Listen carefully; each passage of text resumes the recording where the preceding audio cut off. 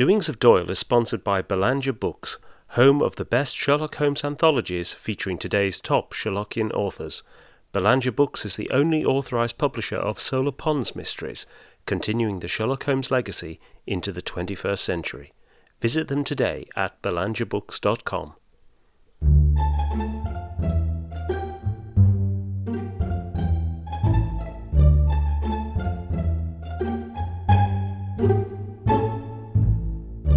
Welcome to Doings of Doyle, a podcast dedicated to the works of Sir Arthur Conan Doyle, the creator of Professor Challenger, Brigadier Gerard, and, of course, Sherlock Holmes.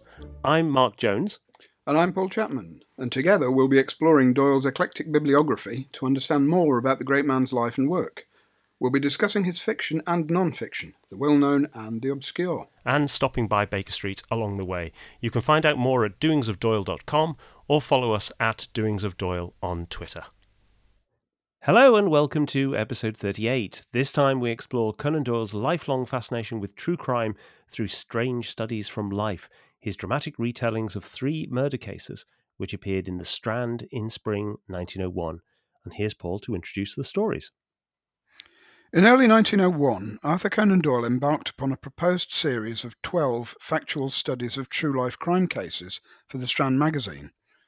In the end, he only completed 3.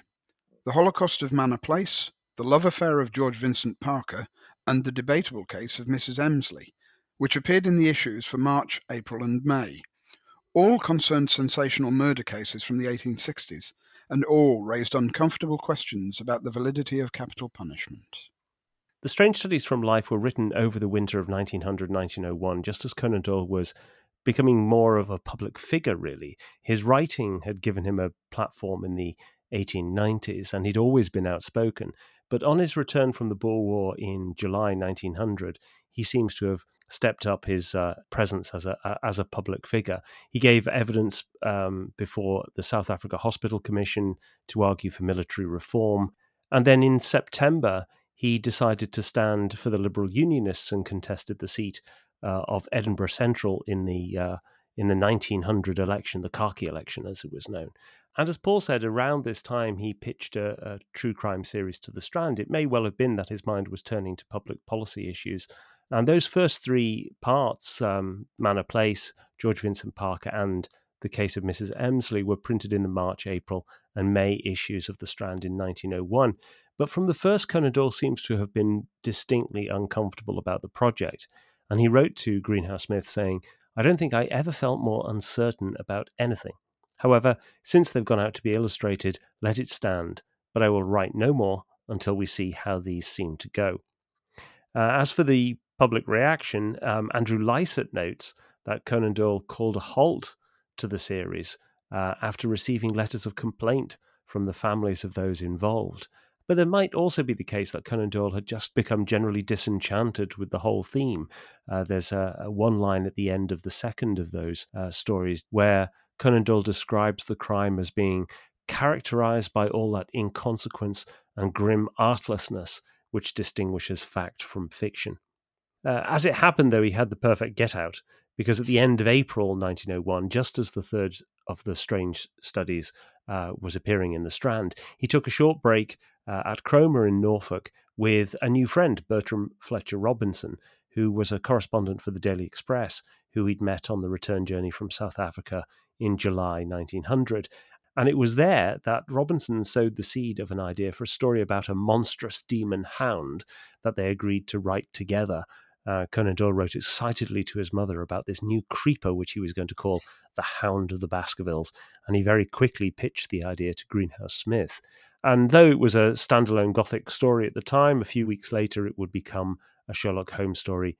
Fletcher Robinson's name disappeared into the background, and the rest of it is history. And presumably the Strand were more than eager to release Conan Doyle from his obligations to write strange studies, given the opportunity to have a new Sherlock Holmes story. The 3 strange studies from life were originally collected in 1963 by the Sir Arthur Conan Doyle Literary Society, a short-lived group that had intended to produce an annual publication, but in the end only produced this single volume. And it was later reprinted with other true crime narratives by Jack Tracy in 1988. Yes, it's really fascinating what you say there about the Hand of the Baskervilles, Mark, because you've got to wonder if this is why these three pieces have virtually disappeared. Mm. Doyle wanted them forgotten, essentially. And then you've got The Hound comes along, this real blockbuster. Mm. And even today, the strange studies from life just aren't well known by Holmes or Doyle aficionados. Yes, yeah, indeed. The other thing that's not that well known is really the extent of Conan Doyle's interest in true crime. I mean, obviously he's known for his involvement in the Edulji case and the case of Oscar Slater, but he actually had a lifelong interest in true crime, really from childhood. His father had illustrated criminal trials in Edinburgh for the Illustrated Times, and the Doyle family friend John Hill Burton wrote, I think it's a 2-volume work, Narratives from Criminal Trials in Scotland in the 1850s. And there was actually quite an extensive study of Conan Doyle's relationship with true crime by Peter Costello in The Real World of Sherlock Holmes in 1991. And he noted that these influences plus others in Edinburgh might have contributed to this early fascination. One of the really interesting things he brings out there is the fact that Edinburgh was a centre of very early crime writing. James McGovern, who wrote a series of works with titles like Brought to Bay or Experiences of a City Detective or Traced and Tracked or Memoirs of a City Detective, which actually sold in very great numbers. They went to the 11th, 12th, 13th editions. I always think it's quite interesting that those stories have those titles, experiences of, records of, recollections of, memoirs of. There might well be something else that Conan Doyle remembered. But also as a child, he had a taste for the bloodthirsty. In 1872, at the tender age of 13, he saw the play The Courier of Leon, which was based on the novel by Charles Reade, which in itself was based on a criminal trial from 1796 about a particularly gruesome stagecoach robbery in which the driver and the guard were brutally killed. And Conan Doyle, on seeing this play in 1872, wrote to his mother and said it was a jolly play, and put in brackets, 5 murders. But 2 years after seeing that play, he went to London to stay with his aunt and uncle. This was late 1874, and it was at that time that he visited the famous Madame Tussauds and the Chamber of Horrors. And Costello points out that actually there were 3 displays there that are directly relevant to this topic. One of them was the mutiny aboard the Flowery Land. One of them was the William Youngman case, which became the Holocaust of Manor place. And the third was Mrs. Emsley. And in fact, the museum had a recreation of the room in which Mrs. Emsley was found. And it obviously stayed with him because in December 1903, he spoke at the centenary dinner for Madame Tussauds and recounted the thrill of entering the sacred halls of the Chamber of Horrors. It's always struck me that the timing of that is quite interesting in that only a few months earlier, Conan Doyle had written The Empty House, in which, of course, the waxwork bust of Sherlock Holmes is the MacGuffin, and he must have been booked for the dinner by then. But he also had this interest from childhood in the macabre, and that's probably seen as much in his fascination with the works of Edgar Allan Poe. Yeah, and Poe is particularly pertinent to bring in at this juncture. Really thinking of the Mystery of Marie Roget, in which Poe reset the actual death of Mary Rogers, the cigar girl in New York. He simply gave her name a French flavour and moved the setting of the crime to Paris, and set Dupin on the case. But unfortunately, Poe then did one of his usual things and got a bit carried away with his own cleverness and turned what was a promising story essentially into an essay. Yes, yeah. And this is the danger of this whole crime writers wandering into the true crime genre, as we will certainly see as we investigate these strange studies from life more closely. Yeah. And another writer who we've mentioned on the podcast before who comes in at this point, I think, is Alexander Dumas as well, who wrote this 8-volume Celebrated Crimes, which was written between about 1839 and 1841.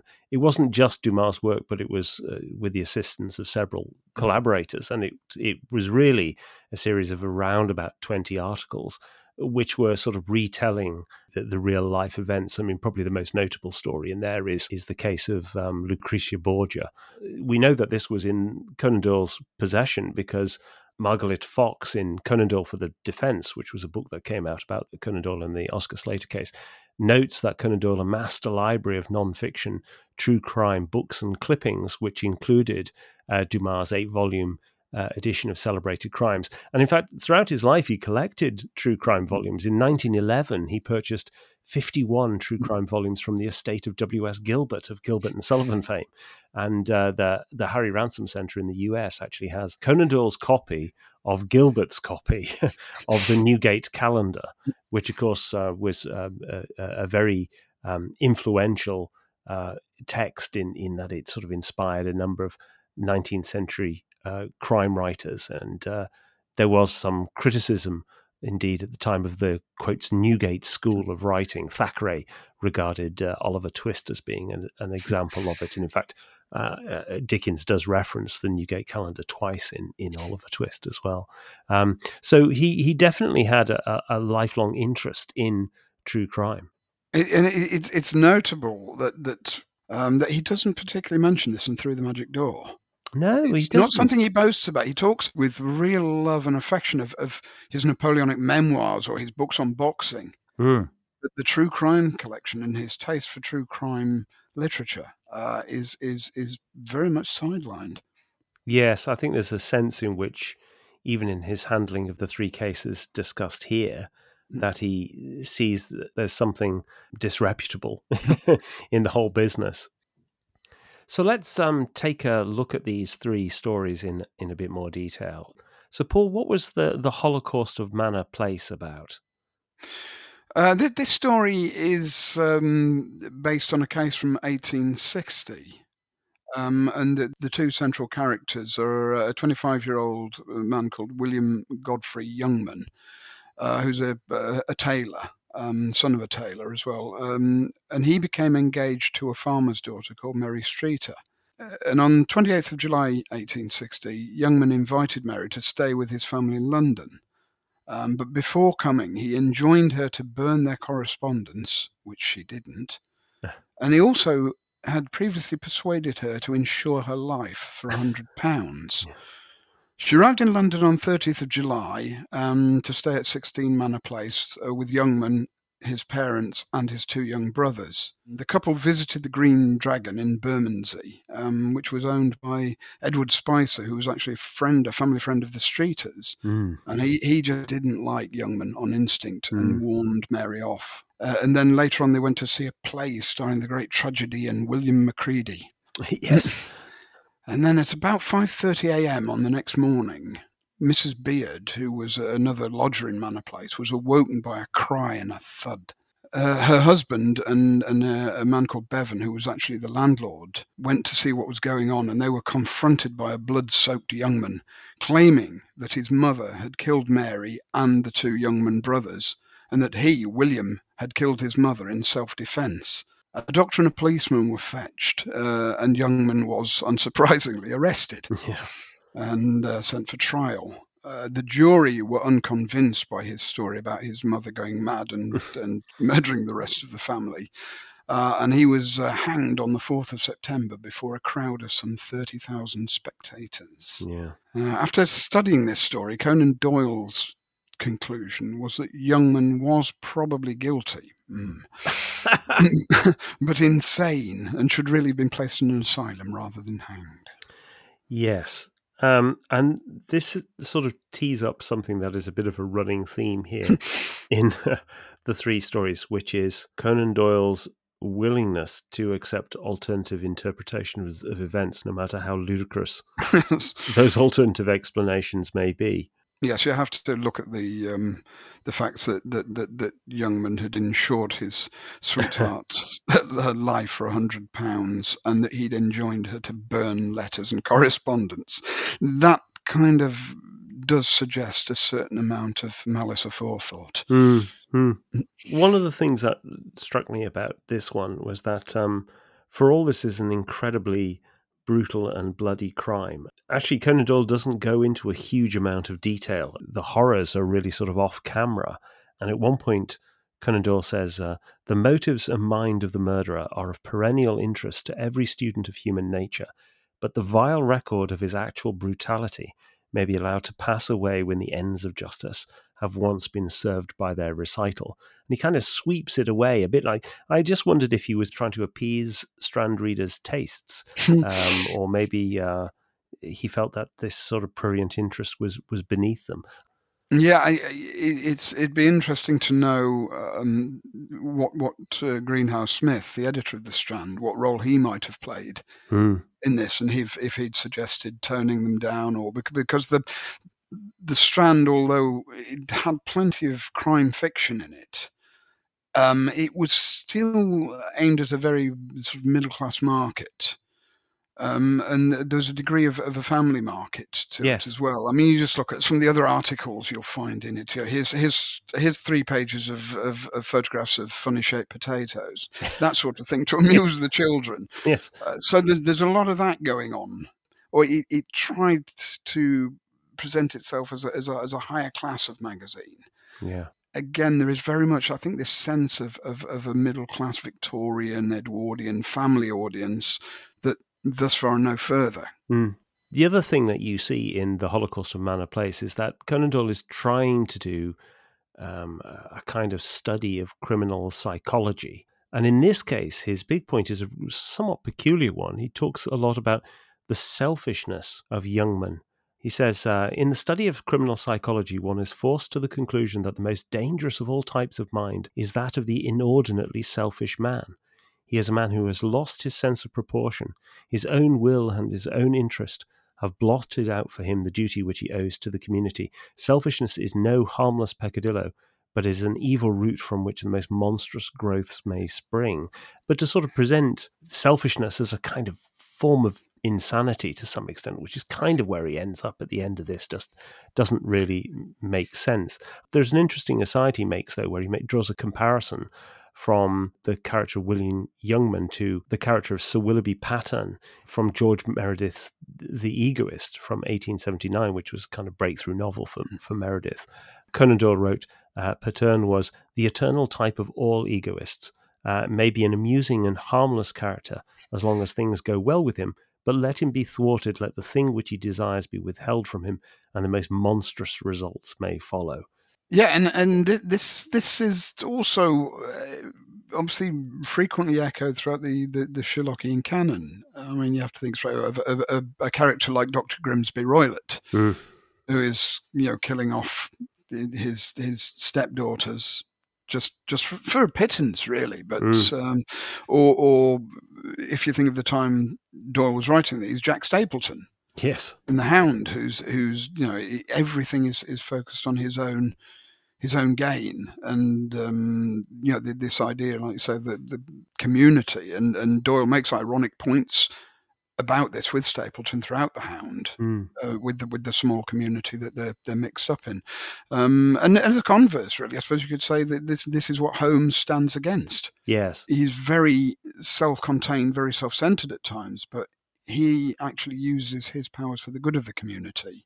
Yes, and his personality is used for positive reasons. He is that flip side of these sort of egotistical villains.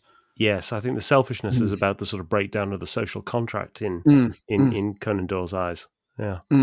So let's have a look at the second one of these stories, which was the love affair of George Vincent Parker. Yeah, this case begins in the early 1860s with a young man called George Victor Townley, whom Conan Doyle renames George Vincent Parker. He was the son of a Manchester commission agent and became engaged to a young lady called Elizabeth Goodwin, whom Conan Doyle renames Mary Groves, whom he had met at a musical soiree. He was of an artistic temperament and his prospects were vague. Thus, unsurprisingly, she later changed her mind and chose another man, a young clergyman, and asked to be released from her engagement to Townley. He begged for one more meeting, which occurred on the 21st of August at Wigwell Grange near Wirksworth, during which he fatally stabbed her. There was no doubt about his guilt, and he was sentenced to hang. Doubts about his sanity, however, led to a commutation of sentence to life imprisonment. But a year after his incarceration at Pentonville, he committed suicide by throwing himself from a prison gantry. Conan Doyle concurs with the conclusion of madness and approves of the commutation of the death sentence. But interestingly, he doesn't mention Townley's later suicide. Now, we don't know whether this is delicacy, or is it delicacy towards surviving members of the family, or are there other reasons? I think you have a theory, Mark. Yes, I mean, well, one of the things that has been suggested is this idea that Townley's suicide raises the prospect, would the death sentence have been a more humane outcome? There's a real difficulty here in that we know that Conan Doyle is prone to playing fast and loose with the facts when he wants to. And indeed, in some of the cases around Eagletree and Slater, he decides to sort of downplay certain facts as well. And I think this just doesn't quite fit his narrative. It starts to raise more questions. So I think this is why he leaves this one out, really. I mean, it would certainly fit in with his theory of supporting the insanity diagnosis, but it's an uncomfortable one. It's also the subject itself, even with the Victorians, for all their relative openness about the subject of death. Suicide was a difficult one. And again, do you want to be talking about this in a magazine like The Strand? Yeah.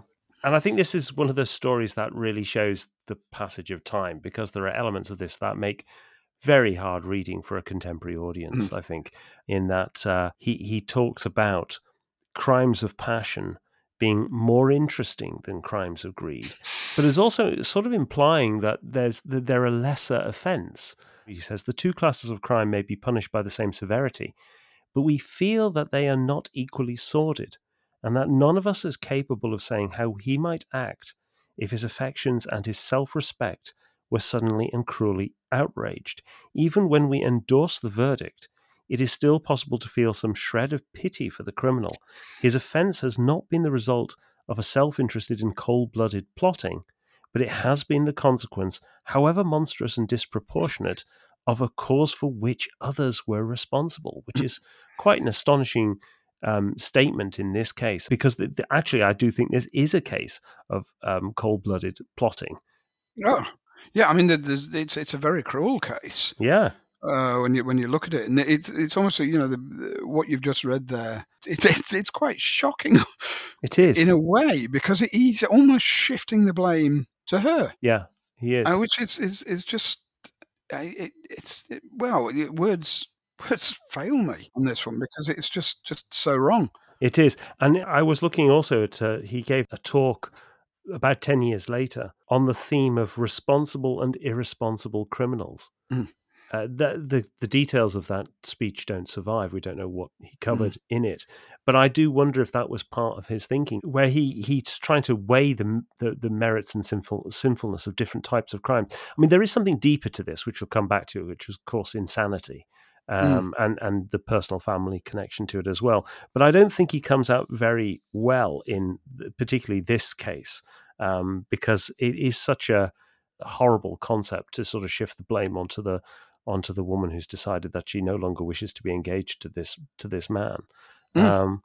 There is one bit of this story that I did particularly like, which is where he quotes directly from the letter that Parker sends to his former fiancée, which is particularly florid. And Conan Doyle sort of dissects this, and he comes up with a really interesting line. He says, as Professor Owen would reconstruct an entire animal out of a single bone, so from this one little letter, the man stands flagrantly revealed, the scraps of French, the self-conscious allusion to his own savoir-faire, the florid assurances which mean nothing. They are all so many strokes in a subtle self-portrait. And I kind of wish there was more of this kind of stuff within the Strange Studies from Life, where Conan Doyle is tapping into the inherent drama and the characterization. But actually, in practice, the people in this story really don't come alive at all. And I think this is a common thing that he struggles with in all of the Strange Studies, actually.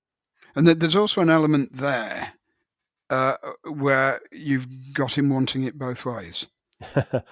Yeah. So you've got him almost letting Townley / Parker off the hook Yeah. at the end.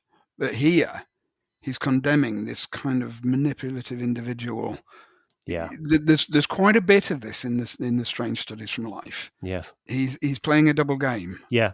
So let's have a look at the third of these, which Conan Doyle called The Debatable Case of Mrs. Emslie. Yeah, this one was actually quite a cause célèbre at the time. And it really was one of the talking points of the year, together with the Road Hill House murder of 3-year-old Savile Kent in Wiltshire. And also, at a cultural level, Wilkie Collins' hugely successful sensation novel, The Woman in White. Yes. So all these three things were really in the public consciousness at the time. Mrs. Emslie herself was a wealthy slum landlord who lived frugally and often collected her own rents. But she did occasionally also employ rent collectors and handymen to look after her properties. And two of these were Walter Ems and George, or James, Mullins. And these two became the prime suspects in her murder. Mrs. Emslie was last seen alive on Monday evening, the 13th of August. Ems it was who finally alerted her solicitor to Mrs. Emslie's absence on Friday, the 17th of August. And these two, Ems and the solicitor, together with one of Mrs. Emslie's relations and a police constable, entered the property and found her dead inside with her head battered in. The police remained baffled. Little had been taken, and I think there was £48 or so found in the coal cellar untouched. A reward was offered, and that still led nowhere, until on the 8th of September, Mullins approached the police with some startling information. He had apparently been watching Ems and claimed to have seen him hiding something in a shed near his home at a local brickfields. The police eventually found the package with much theatrical help from Mullins, and it contained a few paltry belongings of Mrs. Emslie. The story soon began to unravel, and it became clear that Mullins, who was a disgraced ex-policeman who had served 6 years in Dartmoor for robbery, had actually planted this evidence to frame Ems for murder and also to claim the reward. Ems, however, had a solid alibi, and Mullins didn't. And he was hanged for Mrs. Emslie's murder on the 19th November 1860, before a crowd of between 20,000 to 30,000 spectators. And he protested his innocence until the end. Now, this is it's a complex case. It really is, and there's a lot going on here. And Conan Doyle's conclusion was that Mullins was very likely guilty, but he felt that a Scottish verdict of not proven would have been more appropriate in the case. Yes, this one is really all about the accused deserving the benefit of the doubt, really. But there are other features of this one. Conan Doyle really doesn't get across the character of Mrs. Emslie. And when you read the contemporary accounts, and indeed this was featured like the Manor Place case in the Annual Register for 1860. It was written up as one of the two celebrated criminal trials of the year. It's interesting that some of the witnesses spoke about how dreadful a person Mrs. Emslie was. And Conan Doyle never really gets to the bottom of what the motivations are for doing this. If it is just money, because there is, there was money left in the house. It put me in mind a bit of Crime and Punishment, actually. Right at the beginning, you have the old woman who is the pawnbroker who is murdered by Raskolnikov. Conan Doyle seems to have no interest in the social conditions. He actually talks about the houses being humble dwellings, which makes them sound more like they're in the Shire or something. Yes, it's got a sort of charm to it. Yes, indeed. He doesn't seem to have any real desire to reflect upon the context in which these crimes take place. It is very much about the quality of the evidence. He doesn't explore the characters involved. You don't get anything about Mullins's background. I think Conan Doyle, it talks about something like dreadful antecedents or some such phrase. Yes. But you don't get the fact that he'd been one of the earliest Metropolitan policemen. No. And had actually been on a fast track with promotion and become a sergeant very quickly. And was then seconded to Ireland, where he served as a spy essentially. Mm. And that went wrong and he had to be pulled out. But after that, where he thought he'd get great praise, Mm. he was actually demoted and just put onto the London Railway Police and had this sense of injustice. And in the end, he ended up being involved with pilfering around the railways and the robbery, which got him into Dartmoor for 6 years. So you've got this very interesting background on him, which none of that comes out in this story. You get no sense of who Ems really was, and Ems was really Mrs. Emsley's leading kind of handyman, rent collector, and he actually was on his way, in his own small way, to becoming a slum landlord himself. Yes. So there's that comes in, and also the thing that's not mentioned at all is that Mrs. Emsley died intestate. So she had this massive property empire, and then all these relatives start appearing out of the woodwork, and there's no real sense of what this murder was really about, because nothing of real value was taken.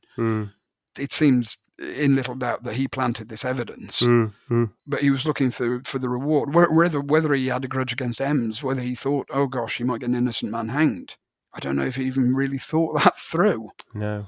It's an enormously complex case, and even to this day, we don't know. We don't know. I mean, there is a full-length study of this that's come out in the past few years, The Mile End Murder, by Sinclair Mackay, who comes up with his own suspect, which I won't say here in case people want to read it, but I don't think he's come up with a very likely suspect.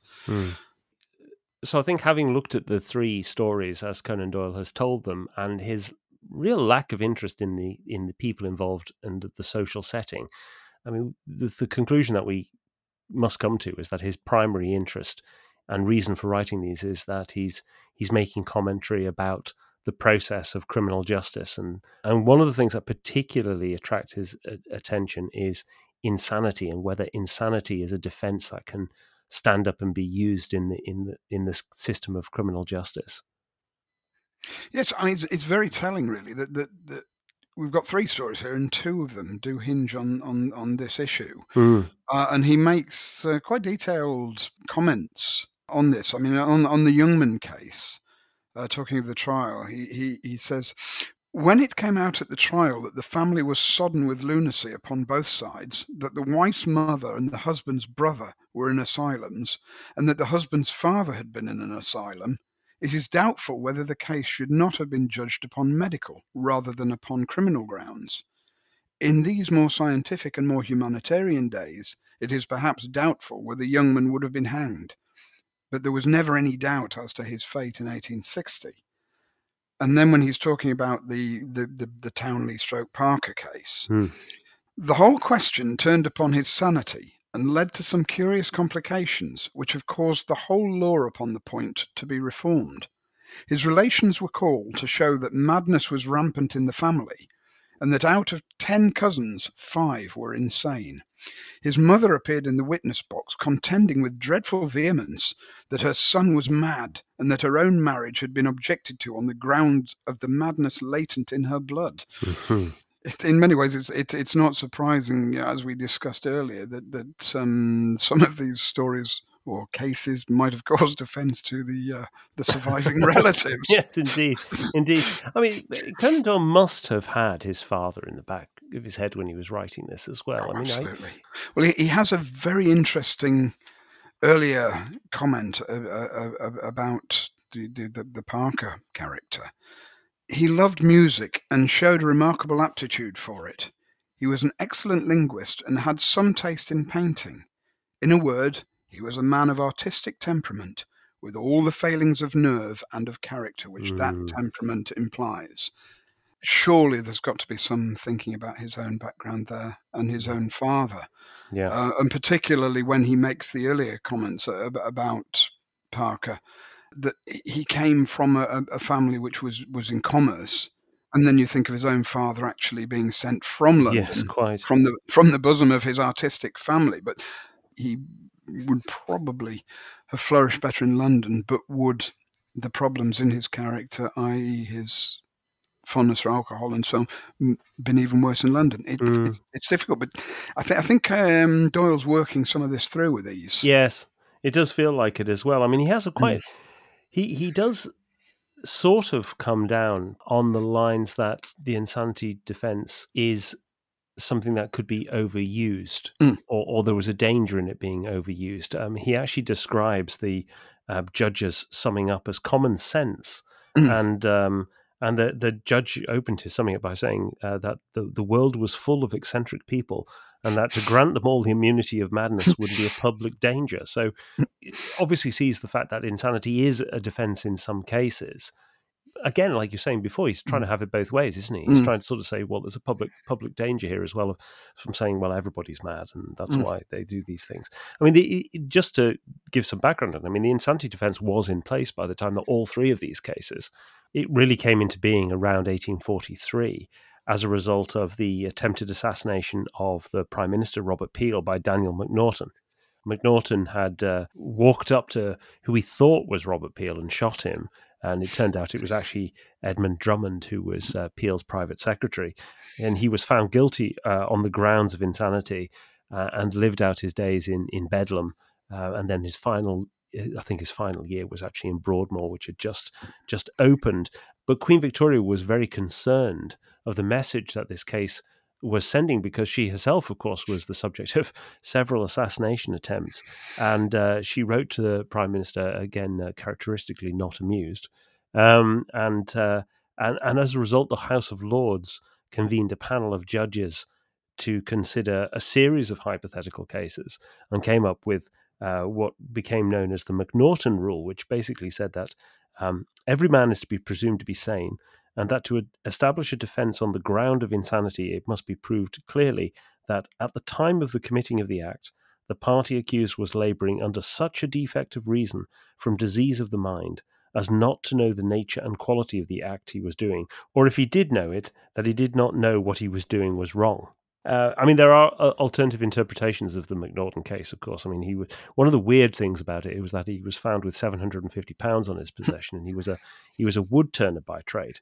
Now, how a wood turner would have on him the equivalent of £80,000 today is a bit of a mystery. And in fact, it has been suggested that perhaps he was actually paid to try to assassinate Peel.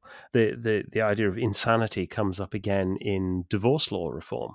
His campaigns for divorce law reform, where he argues actually if a woman is married to a man who is insane, then that should be grounds for divorce as well. But also, of course, he then uses it in cases like Roger Casement. Argues that Casement was mad, and again that thing about medical rather than criminal judgment, that sounds very much like his words about Oscar Wilde. And the Wilde case as well, as he reports it in Memories and Adventures, he reveals the limits of his own sense of humour on this sort of, where Wilde came up to him, "Have you seen my latest play? It's marvellous." And Doyle took this absolutely seriously. I thought the man must be mad. So it's again that sort of interpretation. I think he is quite alert to the idea that there might be a medical interpretation of this. There might be an alternative interpretation. The criminal justice system is not the place to treat some of these people. Well, perhaps this might provide some of the key to the appearance of these Storycom articles. In that, from what we have read, we think that Doyle himself instigated them. Yes.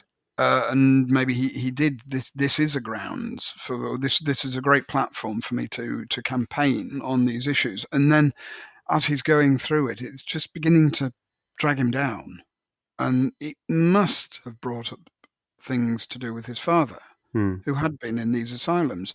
So again, is that bringing him down? Is that, I don't want to look maybe into this, and that's another reason why he just abandons the project. Yes, yeah. I mean, the one area that he is absolutely clear on, I think, is his opposition to capital punishment. Oh yeah, that's the other central theme at the heart of these, the three that we've got. And this becomes particularly clear in the Mrs. Emsley murder, and in the preface to the main discussion of the case. Conan Doyle says this: Lord Tenterden has whittled down the theory of doubt by deciding that a jury is justified in giving its verdict upon such evidence as it would accept to be final in any of the issues of life. But when one looks back and remembers how often one has been very sure and yet has erred in the issues of life, how often what has seemed certain has failed us, and that which appeared impossible has come to pass, we feel that if the criminal law has been conducted upon such principles, it is probably itself the giant murderer of England.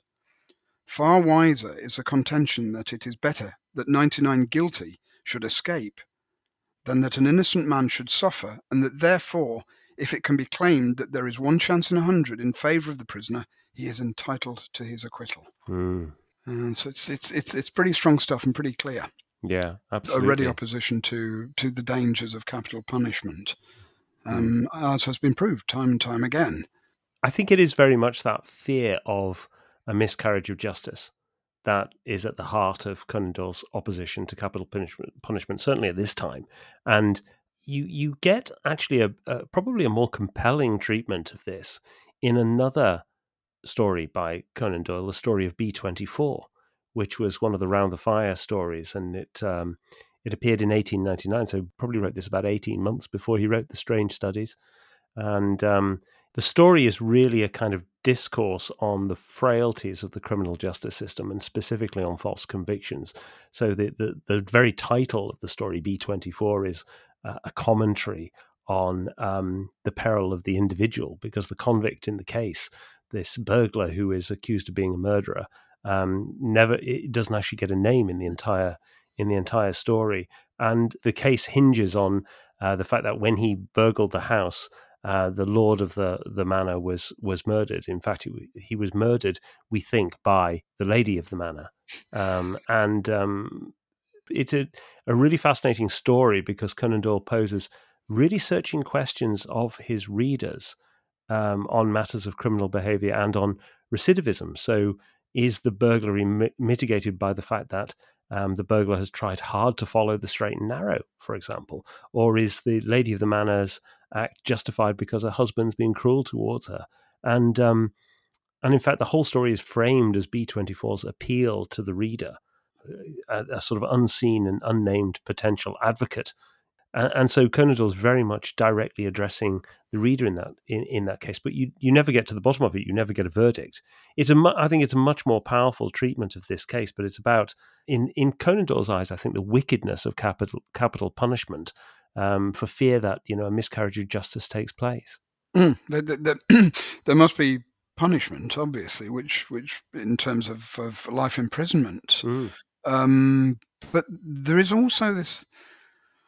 Again, the campaigning side of Conan Doyle, which is possibly also inspired by some of his other reading. One of his favourite authors who you mentioned earlier, Charles Reade, who used his novels for this sort of reason. It's Never Too Late to Mend and Ticket of Leave Man. Yeah. That sort of thing. But he also, Reade was a trained barrister as well as a novelist, and he actually wrote a series for the Daily Telegraph, which was based upon an 1877 murder case in which a wife had apparently been starved to death by her husband and some of his relatives.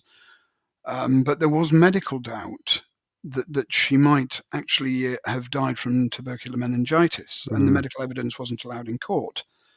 And Reade seized on this and wrote a series of anti-capital punishment letters under the title "Hang in Haste, Repent at Leisure."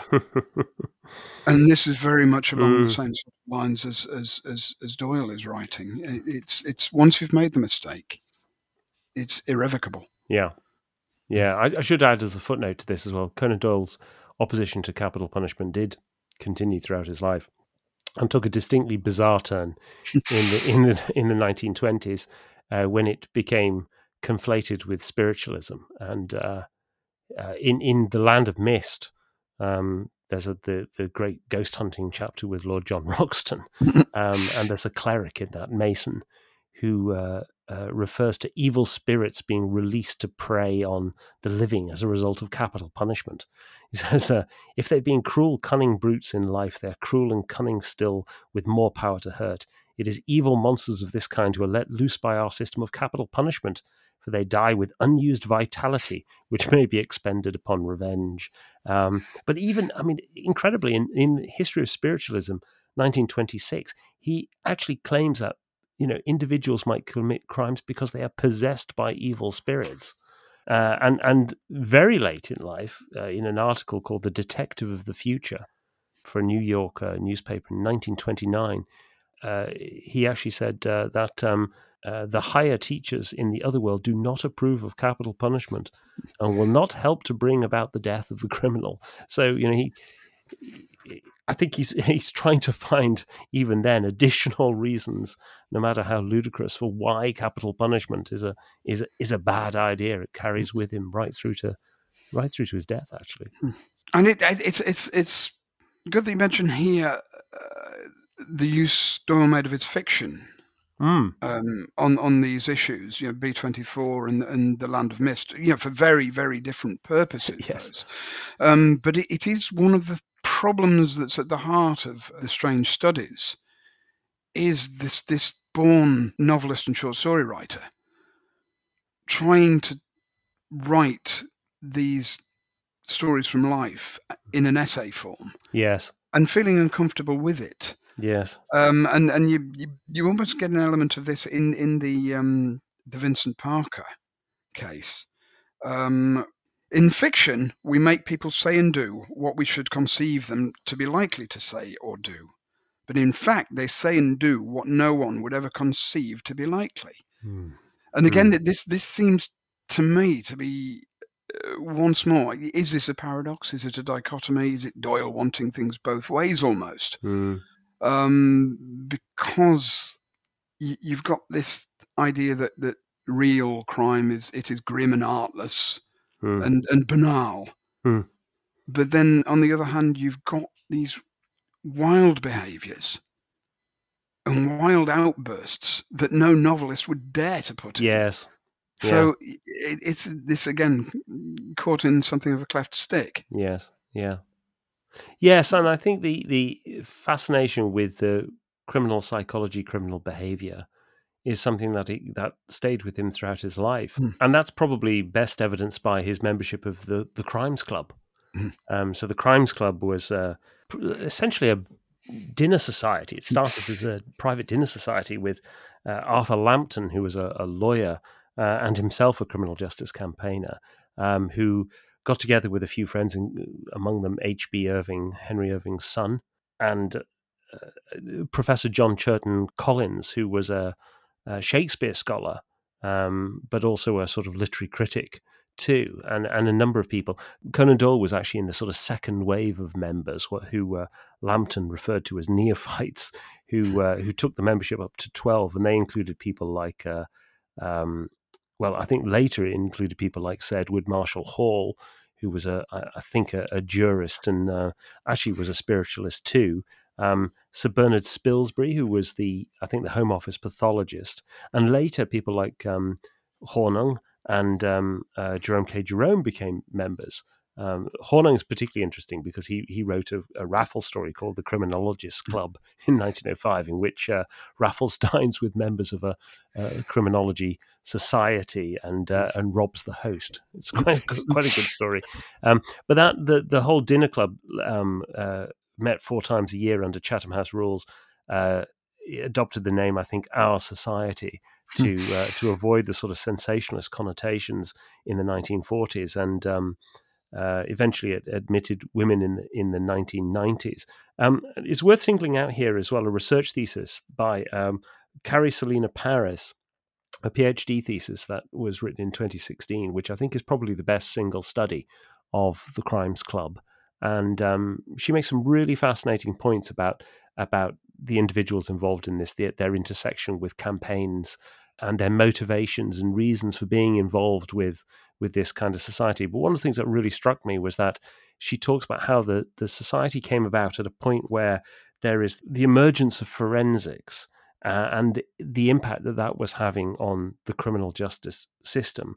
And there's almost this sort of tension between that on the one hand and a kind of sensationalist populist coverage of crime in the press. And of course, arguably, Conan Doyle sits right in the middle of that. The Sherlock Holmes stories sit right in the middle as being a representation of both the sort of scientific rationalism of the detective while also being sensationalist detective novels at the same time. But it's an excellent thesis. It covers an awful lot of ground. It has more information in it than anybody else has really uncovered about the club, and I'll put a link to it in the show notes. And Conan Doyle presented at the Crimes Club several times, mostly on the Adalji case and on the Oscar Slater case, but also that case I mentioned earlier, Responsible and Irresponsible Criminals. He gave a speech on that in 1910. And then in later years, 1919, he gave a talk on the psychic in crime. And that led to a period in the 1920s where he was bringing in more spiritualist topics. Really seems to have created a kind of very difficult relationship with the Crimes Club.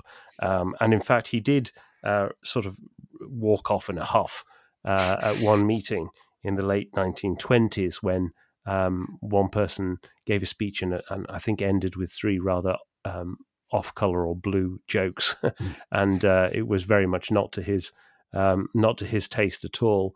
But he did actually come back later.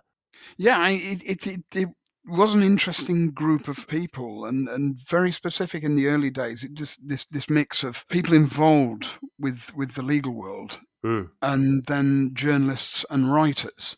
So as well as the people you've mentioned, another member was A.E.W. Mason, who would create the French detective Inspector Hanno, and Fletcher Robinson, as you say, who of course was involved in the instigation of the Hound of the Baskervilles, and one of the other people in this was the journalist and campaigner George R. Sims, who wrote Christmas Day in the Workhouse, and he was also an on-the-ground journalist at the time of the Jack the Ripper murders. And he used to boast, I was mistaken for him once, that kind of anecdote he loved to tell.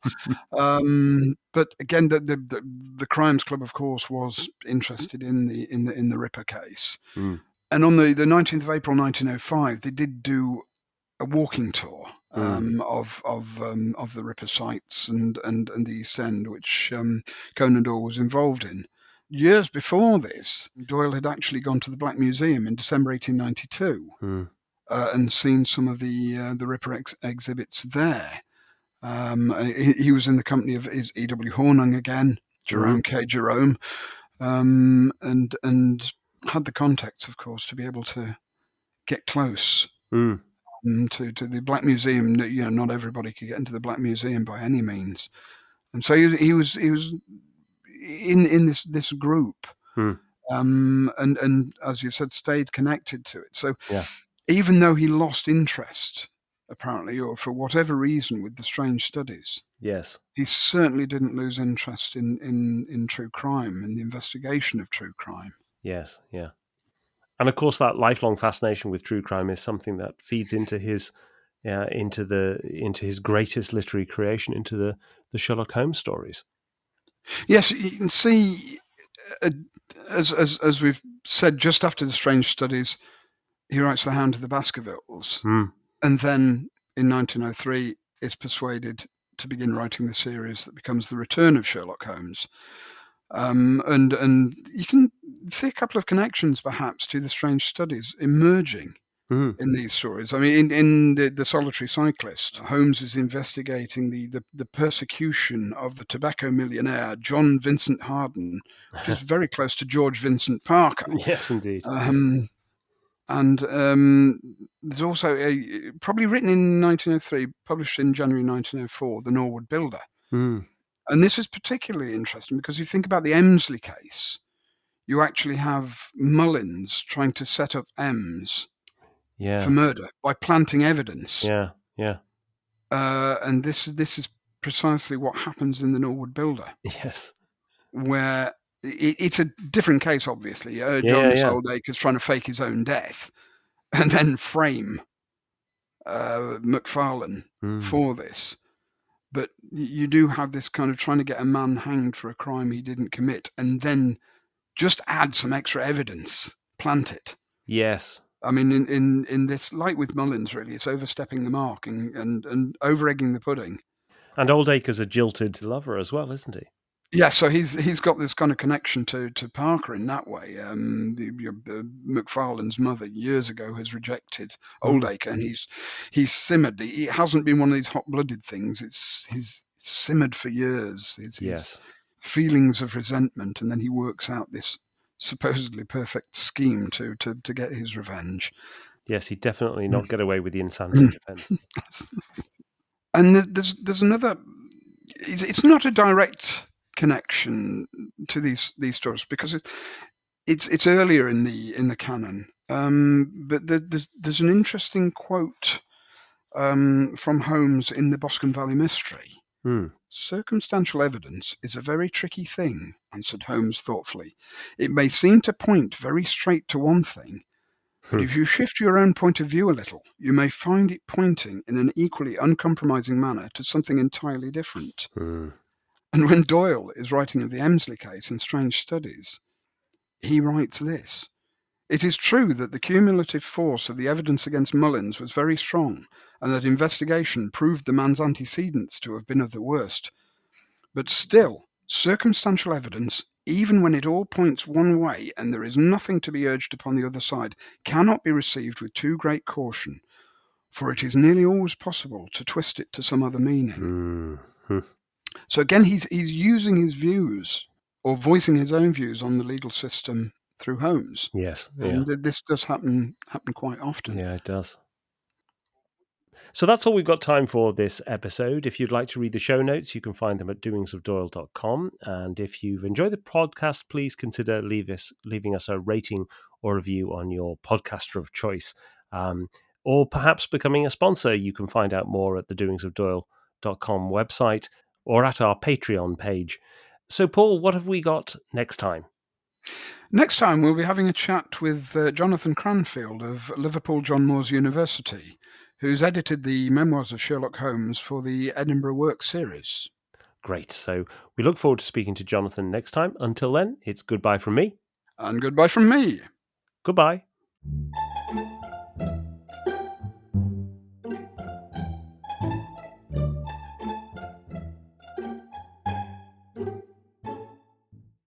And Conan Doyle really remembered this because in December 1903, at the centenary dinner for Madame Tussauds, he recounted the thrill of entering what he called the sacred halls of the Chamber of Commerce. There's often, and it's always...